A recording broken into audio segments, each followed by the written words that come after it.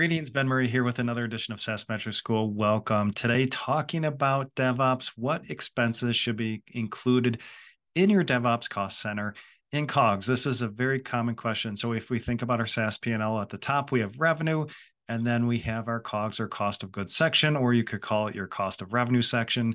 For pure play SaaS companies, we have tech support in there, professional services if you have onboarding, setup, training, configuration of your customers, customer success if they don't sell, and then DevOps. So what exactly is DevOps? So of course, traditionally we think about hosting, AWS, Azure, whatever hosting solution you're using to deliver your SaaS applications. So very common expense to get hosting in the DevOps area in your COGS section.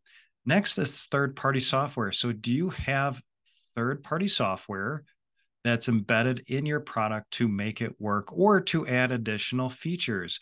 My classic example is Twilio. If we have in-app messaging and we need some sort of messaging or email service, and we've got that embedded in our application, say through an API, that expense, that third-party software, if there are platform fees, if there are transaction expenses associated with that, are definitely going to be in COGS and in our DevOps area. So any third-party software embedded or some platform tool for building upon another application.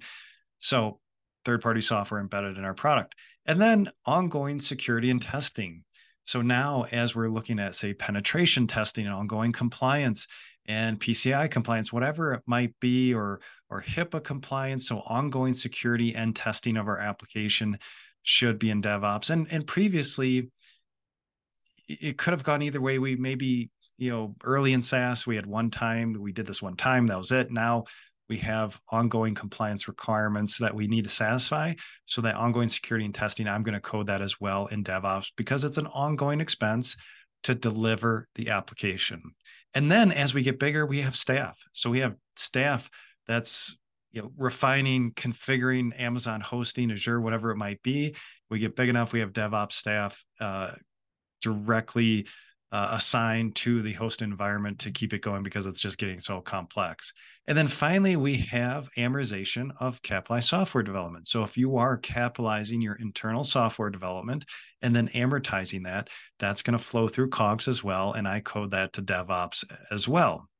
So we want to get DevOps expenses correct. Early stage SaaS, usually it's just hosting, maybe SSL, maybe some basic security stuff. But then as we scale, we have more expenses associated with our DevOps area. And we want to get that coded correctly. And we don't want to commingle software expenses down in R&D that truly aren't software expenses for that team, but really embedded in the app to make it work. So a little bit about DevOps today. Thanks.